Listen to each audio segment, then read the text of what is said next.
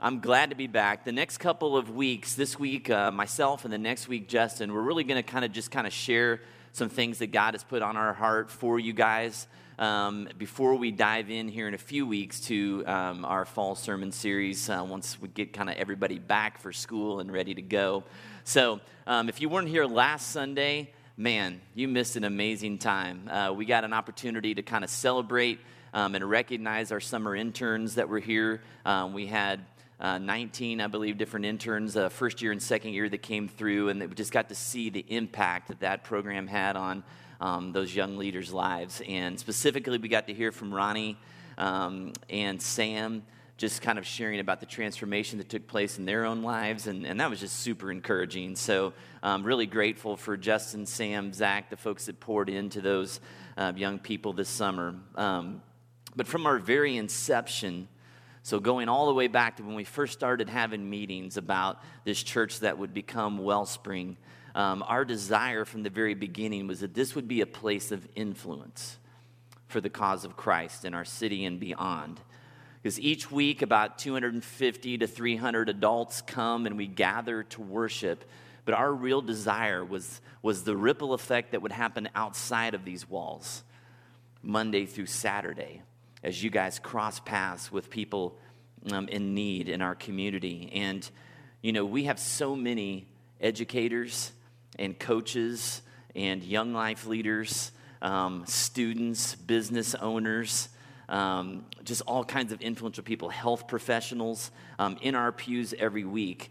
And when you start thinking about the combined influence of all of you, when you head out of here and you go to your jobs or to your schools or to your places of influence that God has given you, literally, when you think about it, thousands of people, thousands in our city are being impacted by this group of people every single week. And I would say we've kind of got a disproportionate number of influencers here at Wellspring. So that's super encouraging, but it's also a little bit staggering to think about. And so today I want to take some time in the Word just to consider how are we doing at stewarding the influence, the trust that God has given us. How are we doing with that? What are the habits that we're employing in our personal lives to maximize the impact in those spaces and places, especially as we head into this new school year? So I want you to open up your Bibles to 1 Thessalonians chapter 5. It's page 1081 in a Pew Bible if you're using that. If you're on your phone, it's the NIV version is what we're going through. So Paul is writing this letter to a church in modern-day Greece in Thessalonica, and we're going to start looking at verse 14. So chapter 5 of 1 Thessalonians, starting in verse 14, he says this, "And we urge you, brothers and sisters, warn those who are idle and disruptive, encourage the disheartened, help the weak, be patient with everyone. Make sure that nobody pays back wrong for wrong, but always strive to do what is good for each other and for everyone else." And man, I love that. I love how Paul kind of speaks to this young congregation, and he's talking about the communal responsibility that they have to be kind of in this for one another. And not just for the people kind of inside the church walls, but also for everybody else in that city.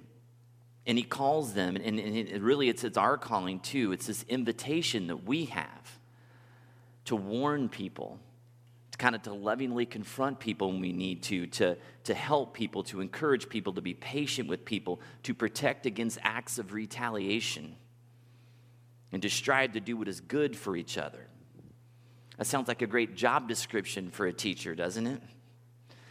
And that list is kind of the what we're supposed to do, but today what I really want to focus on is the how. How do we go about living that life and doing those things that he just mentioned right there? So, because here's the deal.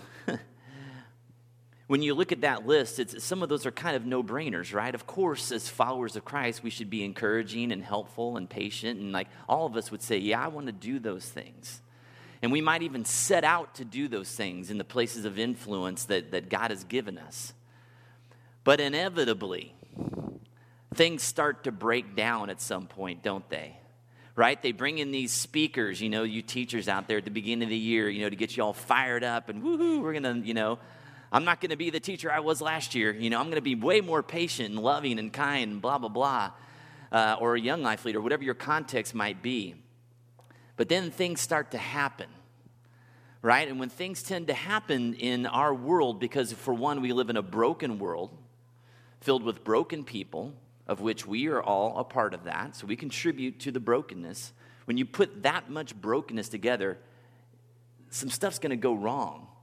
And usually what happens is trouble and strife and suffering kind of enters into the mix. And so as much as I might have wanted to go into that situation of influence and be patient, all of a sudden, it might be a few days, a few weeks, maybe you can make it a month or two, I start to become really annoyed by people. And the neediness and the demands of people start to kind of feel pretty burdensome to me. And with my personality as not a people pleaser, what that makes me want to do in those situations, that makes me want to withdraw and shut down and really kind of just begin thinking about myself and my own self-interest. I'm just kind of done with people at some point when my perspective gets lost. Others of you that kind of like to play in people-pleasing land, when things start to fall apart, you kind of start trying to ratchet up control. Surely I can do something to turn this story around and make everybody happy. And so you dive in and you're trying to do all this stuff and you just end up exhausting yourself. It's equally destructive and you end up in the same place, right? So let's see what Paul has to say about the how. How are we supposed to carry out these roles as influencers for the kingdom of God? So we're going to look at verses 16 through 18. This is what he says. He says, rejoice always, pray continually, give thanks in all circumstances, for this is God's will for you in Christ Jesus. Well, that was quick, right? Just 3 easy steps. Hey, folks, just rejoice always and pray continually and give thanks in all circumstances, and everything will be just fine, all right? So I'm going to wrap us up in prayer, and we're going to go ahead and head on out of here, right? Surely we can pull that off. But now, for those of you that have been following Christ for a while, you're very familiar with those 3 things. And those 3 things are commands, correct? These aren't suggestions. He's commanding that this is what we need to do if we're going to live that kind of life. And those are incredibly hard things to live out. In fact, I would say that they are intentionally impossible. Intentionally impossible commands to perfectly obey. Because it doesn't say rejoice a lot. It says rejoice always. It doesn't say pray often. It says pray continually. It doesn't say try to be thankful. It says be thankful in all circumstances. And nobody can claim that they can do those things perfectly. So, I'm asking you, why does God give us this list of impossible commands? Why? What do you think?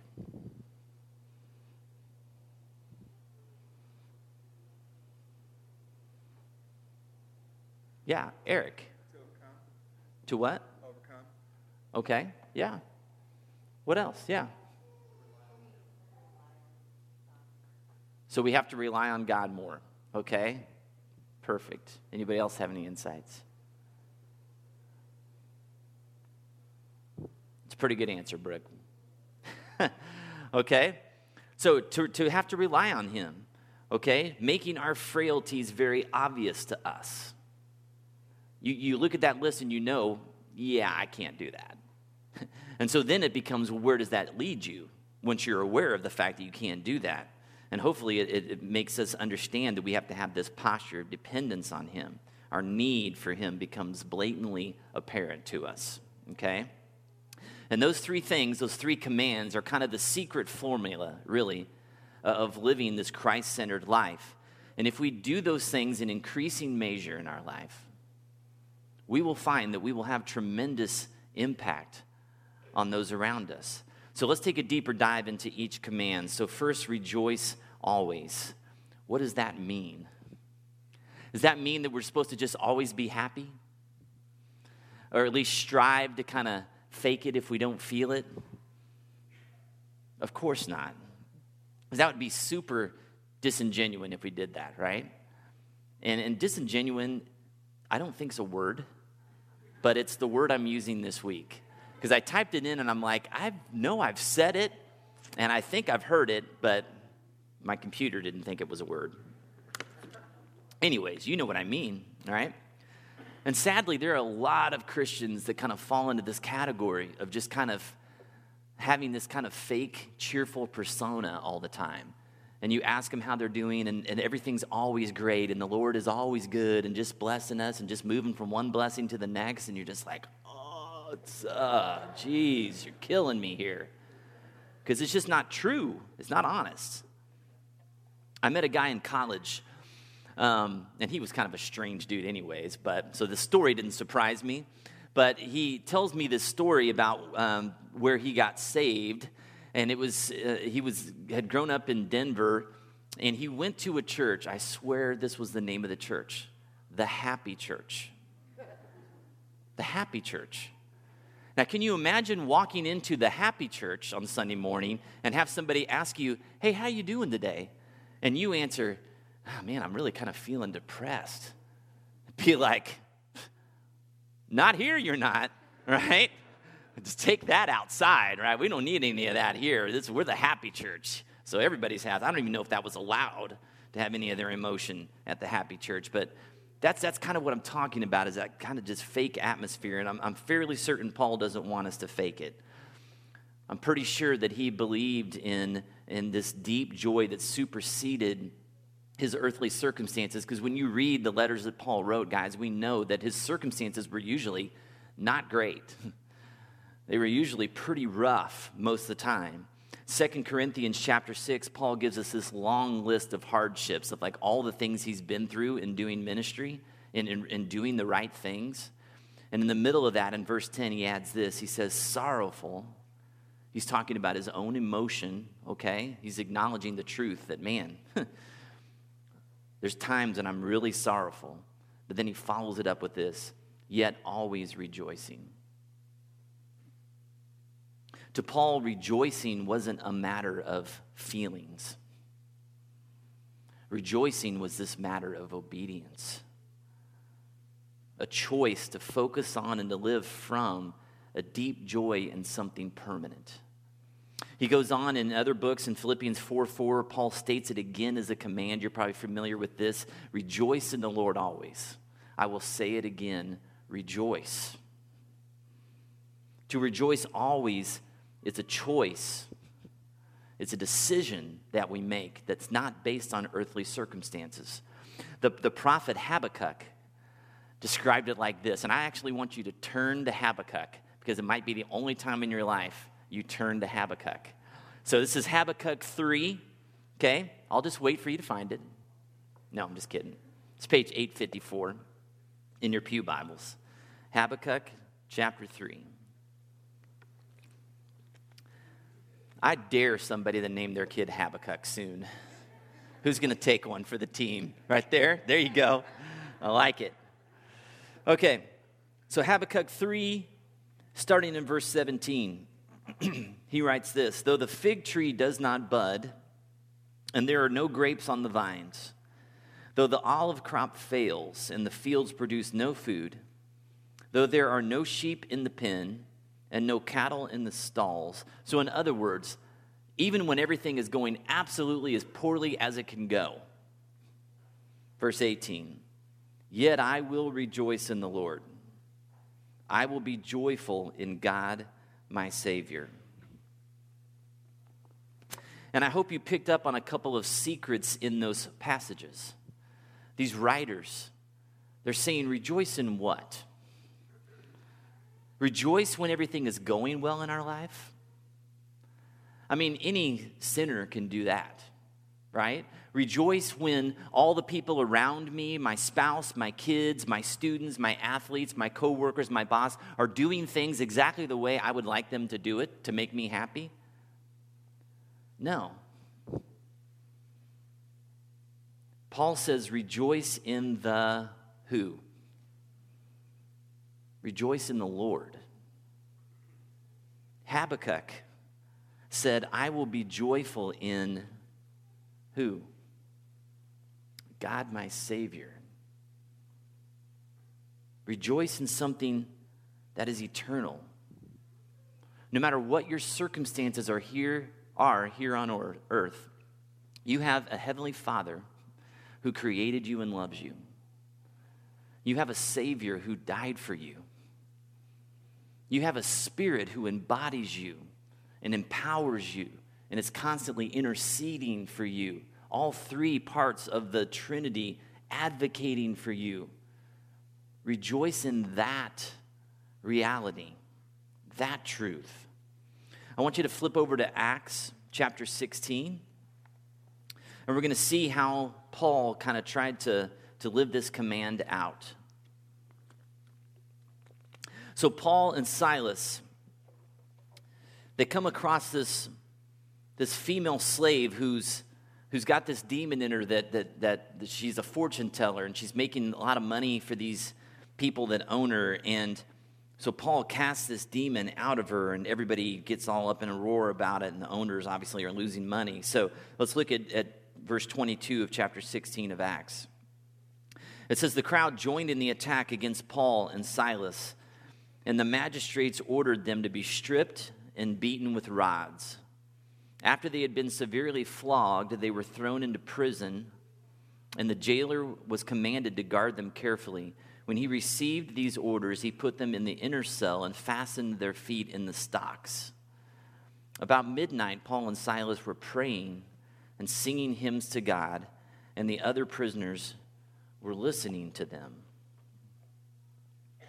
So that's a pretty rough story, isn't it?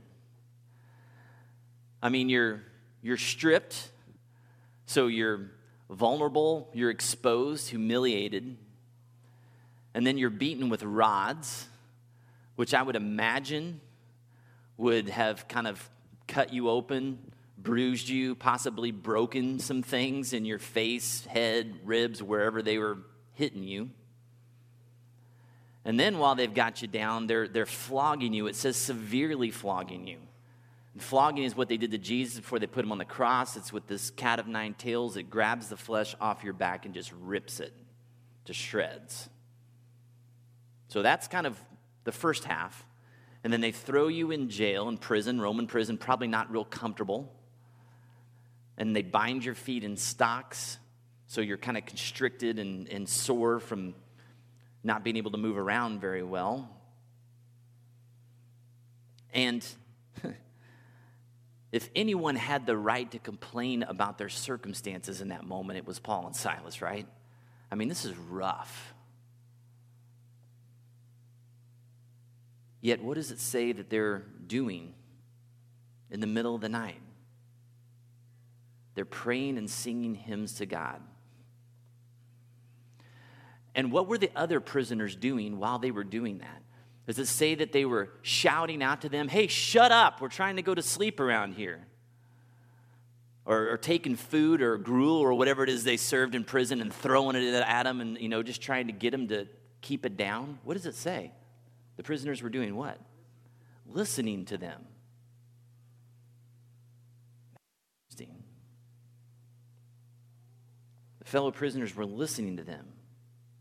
You see, when we rejoice in times when complaining is really the logical and rational thing that someone should be doing under those circumstances, it gets people's attention. They're intrigued by that. They want to know, why are you rejoicing like this? Where is this joy coming from in you? We'll talk more about that in a minute. Secondly, he says, pray continually. Well, what does that mean? It's not very practical for us. I mean, I'm a journaler. I write my prayers. I can't just go around in life, all the time, hey, just give me 1 minute, okay? I need to really write in my journal right now, just something that's on my heart. I mean, we can't stop, things and do that very often. We can't always, close our eyes, driving down the road. I just need to pray right now, Jesus, take the wheel for a minute while I'm praying. Right? We can't just out loud verbally pray in certain settings that we're in. So what does it mean to engage with God continually and in the midst of kind of our busy lives? And I think the best way that I came about to describe the posture that Paul is encouraging is just that we would all be mindful of God all the time. That we would be mindful of him. And sometimes we only have a moment to throw up a word or a plea. It only takes a second for us to say, Lord, help me, right? I love this little story that really speaks to this point from the book of Nehemiah, okay? I know I'm getting all Old Testament on you today. So the people of Israel have been conquered by the Persians, and they've been carried off into exile. And so Nehemiah is in exile under the authority of King Artaxerxes. And he hears about Jerusalem, okay, the holy city, and it's been destroyed, and this walls have been torn down. And he gets a kind of report back from somebody who's gone and visited there. And Nehemiah's heart is just ripped to shreds, man, because he knows it's because of the sin of the people that Jerusalem now lies in destruction. And Nehemiah is, he's in a place of influence. He's a cupbearer for the king. And so he has this intimate, really regular, daily, probably access to the king's presence. And so one day the king sees Nehemiah come in, and he can just tell, man, this guy is down. What's wrong with you? He asks Nehemiah.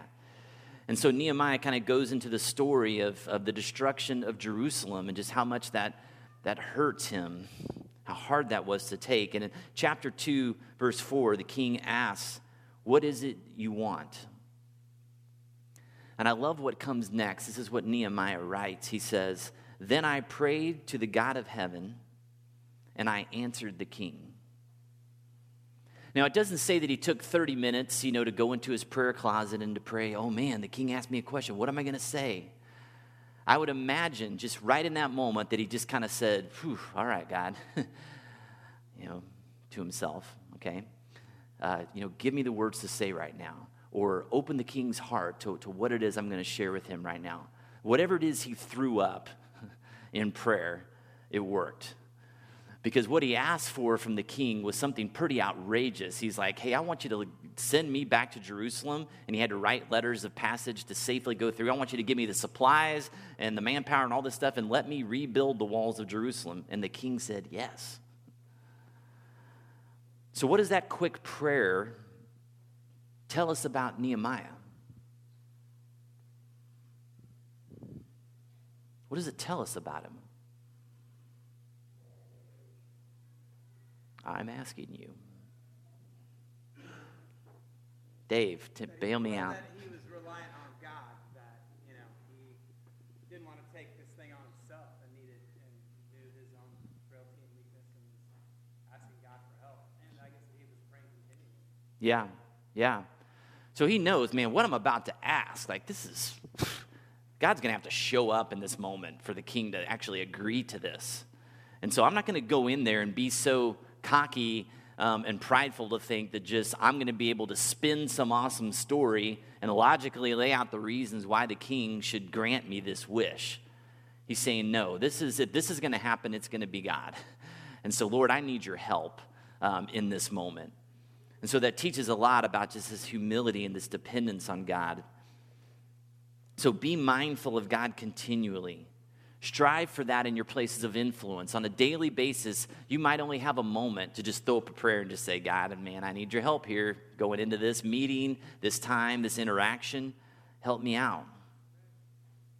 Charles Spurgeon, famous British pastor from the late 1800s, he said this, when joy and prayer are married, their firstborn child is gratitude.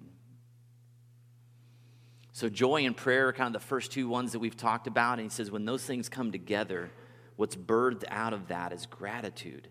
And so we come to this third command today to give thanks in all circumstances. And again, we have to consider the source here, right? Paul circumstances, usually not great, actually pretty horrendous trials and suffering that he has been through. And so how is it that he learned to be thankful in all circumstances? Well, I think first and foremost, it's because he trusted in the one who called him. Listen to this. Thankfulness will be our habit when trust in God is our habit. Thankfulness will be our habit when trust in God is our habit. So I want each of you right now, I want you to think about what is the thing, the situation, the person, the circumstance that I've been complaining the most about lately. And is your complaining revealing a lack of trust in God's plan for your life in that particular situation, arena, relationship? I bet the answer is yes. Just saying, right? And guys, the Israelites had a bad habit of complaining. Right? Most of us know the story kind of Exodus. The Israelites are slaves in Egypt, and Moses, through these miraculous events, takes them out of slavery, right? They're on the run. God parts the Red Sea. They go across what used to be the river in dry land. Then they get through. God releases the water again, drowns the Egyptian army. They get out in the middle of the desert. God rains down bread from heaven every day to feed them. He makes water come out of rocks to quench their thirst. And in the midst of all of this, the Israelites just keep moaning and grumbling about their circumstances to Moses over and over again. They lacked a spirit of thankfulness because at their core, they did not trust God's plan for their future. They thought they knew what they needed, and they thought they knew how their story should be going at this point. And when things didn't quite go exactly the way they thought, they were just like, oh man, we'd rather be slaves back in Egypt compared to this. And it was just this, Guys, and what we're talking about here this morning is a lack of contentment. A lack of contentment, no matter our circumstances. Because rejoicing and praying and being grateful all overflow out of a heart that has learned to be content. Paul put it like this in Philippians 4:11-13. You're probably pretty familiar with this. He says, I'm not saying this because I am in need, for I have learned to be content, whatever the circumstances.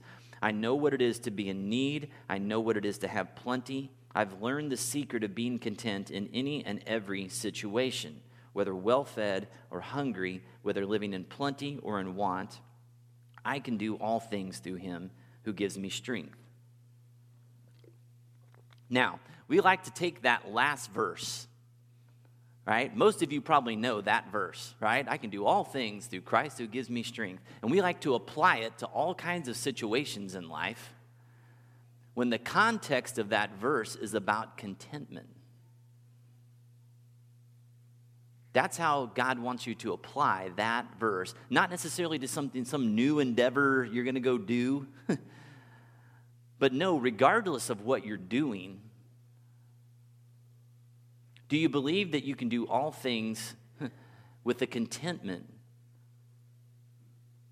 because you understand that God has met every need that you have? He says, I can do all things through him. In 1 Thessalonians, when he wrote, it was, for this is God's will for you in Christ Jesus. So through him and in him, we find the strength to be content. And so what flows out of us in every situation or circumstance when we are content is joy, prayer, gratitude. And our ability to leverage our influence in the circles that God has placed us in really boils down to one question. One question. What is your starting point? When your eyes pop open in the morning, what is the first thing that goes through your mind usually? Besides, I really need to pee. Okay, let's take that one off, all right? The next thought usually is this. One, it could be you start thinking about your circumstances. And maybe it's something that's lingering from the day before that's still kind of affecting you the next day.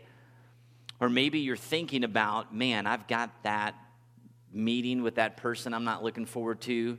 Or, today is the day that I got that kid in class that I don't want to see, that just drives me crazy. Or, maybe you're just doing something in your job, a task, something that you're just not excited about. And man, we've all been there. When you start thinking about your daily calendar and it's not real exciting, that can put you in a funk, right?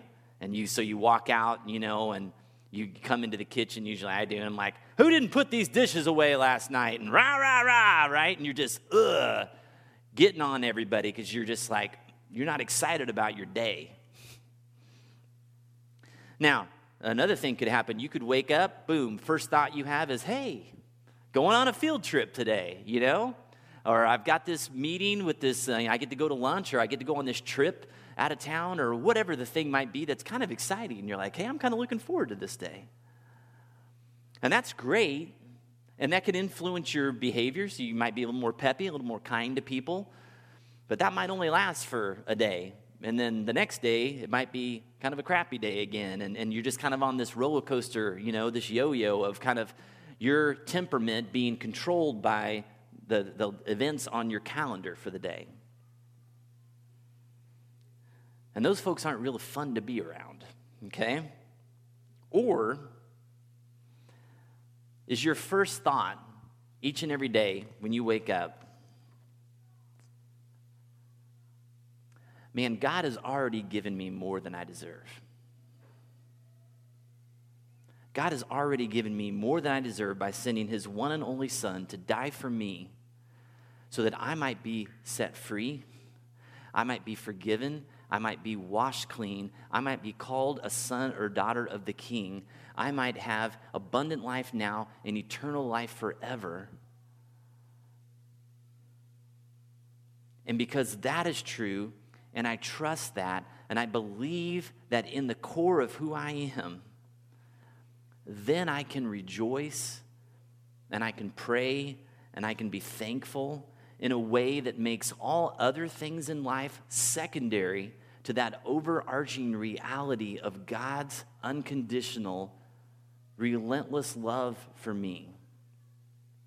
In a way that hopefully then it colors the way in which I see every circumstance in my life. In a way that doesn't make me a slave to the up and down emotions of just whether my schedule looks good or doesn't, or whether things go my way or don't. I want to do something a little different today as we close. I want you to turn in your Bibles to 2 Corinthians chapter 4.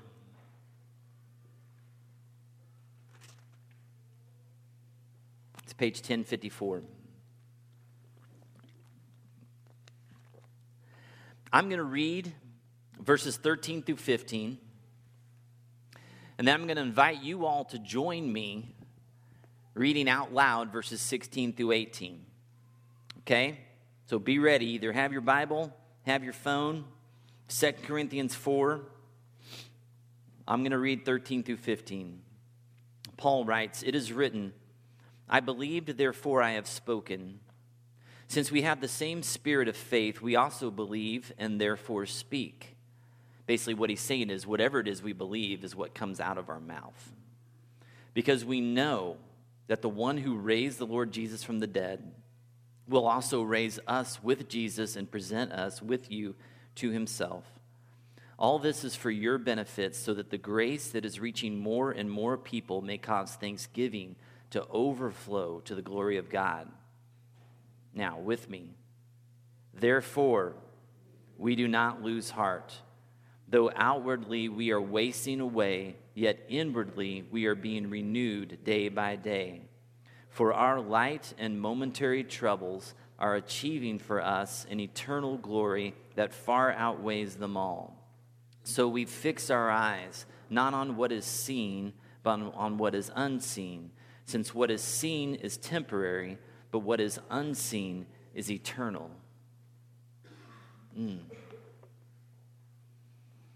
Guys, where has God planted you? Each and every one of you. Where has he given you influence? And I don't care if you're 12 or 83. God has put all of us in places where we are crossing paths with people on a regular basis.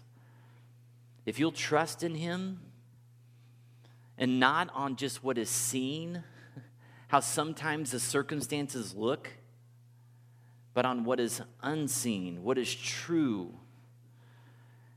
that in him and through him, he will give you the strength to rejoice, to pray, to give thanks, to be content in any circumstance. And guess what people will do? They will listen to you. You will have their attention. And when you do, when those little eyes, those students, those athletes, those patients, those employees, whoever it might be in your life, when you have their attention, what is it that you're going to say to them about where your joy comes from, where your contentment comes from? Are you going to share with them this reality that, you know what, the reason why I'm able to have joy in the midst of whatever it might be is because I have a God who loves me, who has satisfied every desire that I could ever have, so that I don't need my life to work out. I don't deserve my life to work out here on earth. Life couldn't deliver anything for me better than what I've already received in Christ's death and resurrection for me. And when we do that, guys, people are going to want to know the story. You're going to draw them in.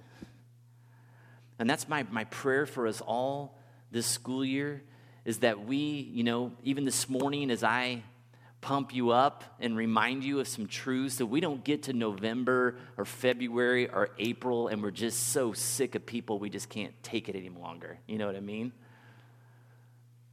But that God would well up in us through his strength, this ability to be content and to do the things that Paul wrote about, that we would be people that could warn, encourage, help, love, be patient, do good for. Right? The Bible says that you will know you're Christians by our love. And the key to being able to love well is to rejoice always, to pray continually, to give thanks in all circumstances. So let's strive to do that together. And as we close today, this is what I'd like to do. Just kind of tradition that we have here. I want to call up our educators, administrators, anybody that's connected, or if you're going to be a young life leader, you're an influencer with kids or a coach, I want you to come up and kind of fill the front, and we're going to just pray for you. So I should see movement right now, because we have lots of those folks. Okay? Come on down.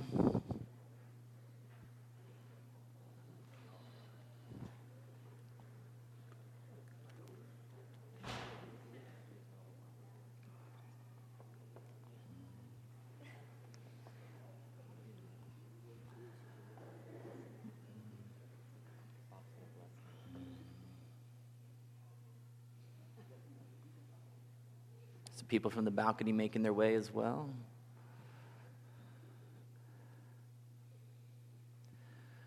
Guys, this group alone, as you can see, is touching thousands of kids a day.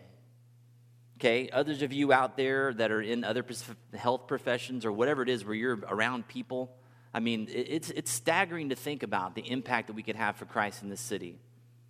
Right? This group of folks is touching, if we've got 75,000, we're touching 3,000, 4,000, 5,000 people a day. Think about the attitude and perspective that we would have in those moments that would just really bring about the kingdom of Christ in this town. So those of you there, we're praying for you too. Right now, we want to just do a special blessing on these teachers, administrators, counselors, coaches. In Young Life Leaders, if you could just put, let's just stand, everybody. If you want to put your hand out just in a way of just blessing, if you feel comfortable doing that, let's pray. Heavenly Father, we just thank you for this this morning. We thank you for the example of guys like Paul, who in just the midst of just really rough circumstances that we will probably never experience, he knew this secret of being content. And that secret was that he'd gotten everything from God that he could ever want. That he knew that his life was just about serving others.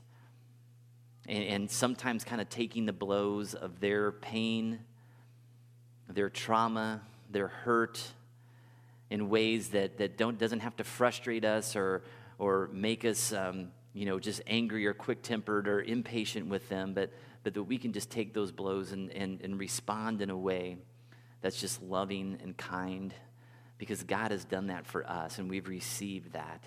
And so we pray for these educators here this morning, for these young life leaders that are impacting and touching thousands of kids' lives in our community. God, that you would strengthen them so that they could do all things for you that you've called them to do, and they can do it rejoicing and praying and giving thanks. And I pray for all of us, God, each and every day of this school year or of our work life, that when we open our eyes in the morning, that God, the first thought that would go through our minds was, man, how lucky am I to know Christ and to know what he's done for me, that I don't need the rest of my day to work out the way I'd like it to in order for me to be joyful, that my circumstances don't dictate my emotions today, but knowing that I'm loved by you would drive every action, every behavior, every thought that I have.